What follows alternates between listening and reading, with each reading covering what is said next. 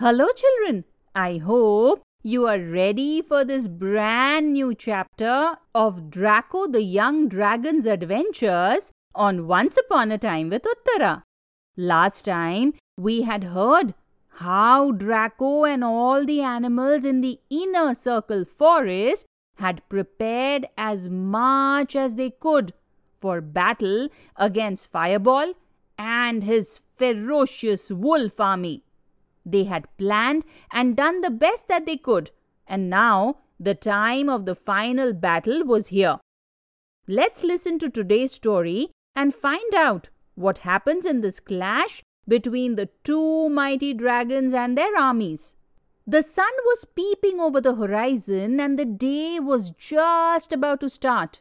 But for the first time, the forest was absolutely quiet.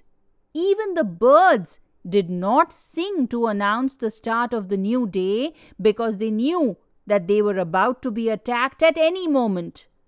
Draco waited at the edge of the forest along with many of the other animals, waiting for Fireball to make the first move. Suddenly, a huge stampede was heard, and a massive herd of horses started running towards the inner circle forest. Draco did not know that Fireball also had horses in his army apart from the wolves. Normally, horses and wolves do not get along, but Fireball seemed to have managed to control both of them well. There were at least 100 horses charging towards the forest, and it was clear that they planned to trample over any and all animals that came in their way. These were no ordinary horses either. They were extremely powerfully built and almost 8 feet in height. They had strong, wide, powerful shoulders that could ram into you and break a few bones easily if you stood in their path. Draco just hoped that his plan would work because fighting an army of horses was not what he had expected. All the forest animals watched nervously as the horses galloped closer and closer. But just as they were about to enter the forest, they seemed to disappear right in front of their eyes. This was a result of the deep trenches or pits that the elephants had dug. The horses were charging so fast and so hard that they did not pay attention to the trenches that had been dug all around the forest's edge. As they came charging quickly, they suddenly lost their footing and tumbled down into the deep pits, not able to reach the other side. Many of the horses got injured as they fell down, and they cried out in pain. The whole group of horses was coming on so fast that even after seeing the first few friends fall down into the pit, the others were not able to control their speed and also tumbled down, although this time they did not get hurt as badly as before. Seeing this complete wipeout of their first charge of horses, Fireball roared in anger and sent out a shooting jet of fire towards the inner circle forest. But he was quite far, and Draco countered the jet of fire with his own jet, and none of the animals got hurt. Fireball realized that they would not be able to attack the forest from this side and moved towards the side which faced the river bank along with his army. This time there were no horses, but it was the wolves that led the attack. The wolf pack let out a dangerous howl as they approached the river. They were used to the water and knew that the bank was shallow and that it sloped gently even in their forest. So they were quite confident getting into the water. But as soon as they took a few steps onto the river bank, They lost their footing due to the sudden edge and fell down into the water helplessly against the smooth sides. They had nothing to hold on to. Draco had hoped that the wolves would be scared of the water and that it would stop their attack. But unfortunately, the wolves proved to be excellent swimmers. Even though they had lost their footing and their balance and had fallen into the water, they quickly managed to steady themselves in a few moments. They started swimming strongly towards the bank of the river which bordered the forest. Draco signaled to the crocodiles and the snakes to join the battle, and that small army bravely slid into the water. There were at least 200 wolves' children and maybe only 50 crocodiles and a handful of snakes. After a battle that lasted almost an hour, about 65 wolves still managed to survive and made it out onto the riverbank. They growled menacingly at the forest. Most of the crocodiles and snakes had been hurt badly and were not in a position to fight any more.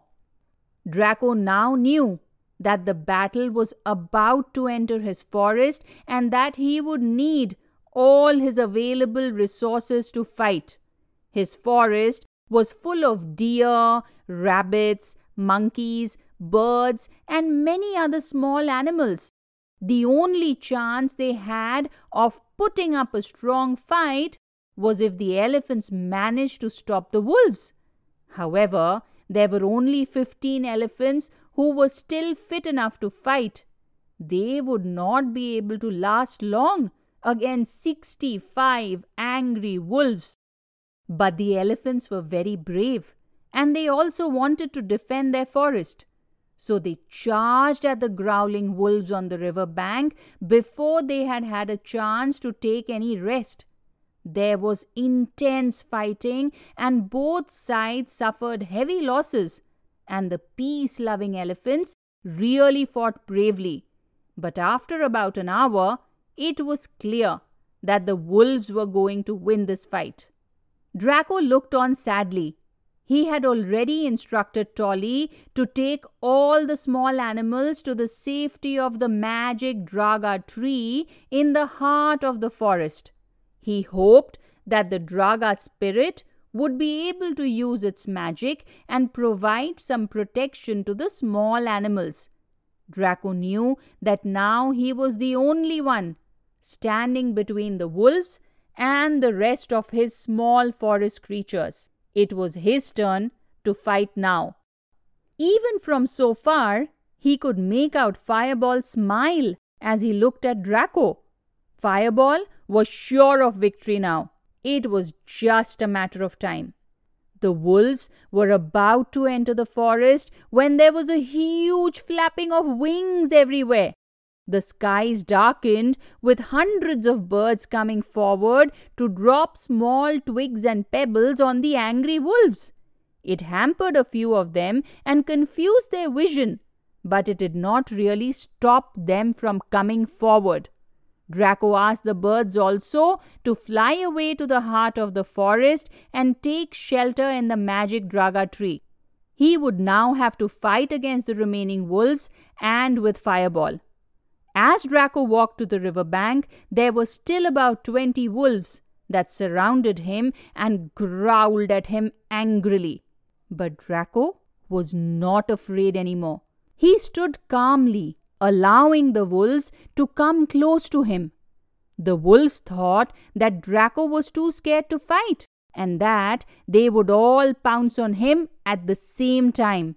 But as the wolves came within striking distance, Draco suddenly spun around on his toes at top speed and he lashed out with his tail, his big, heavy, strong tail.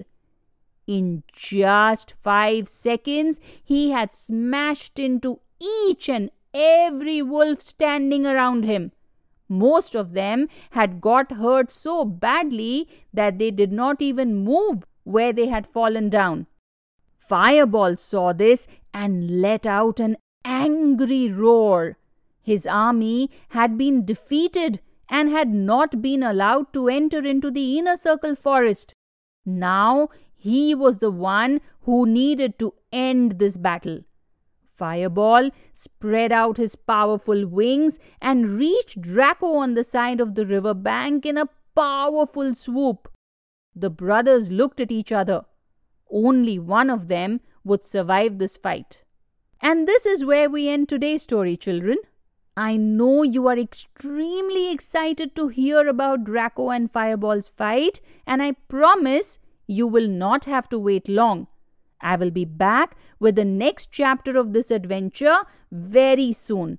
Until then, think of Draco and send him your best wishes and lots of luck so that he wins the fight.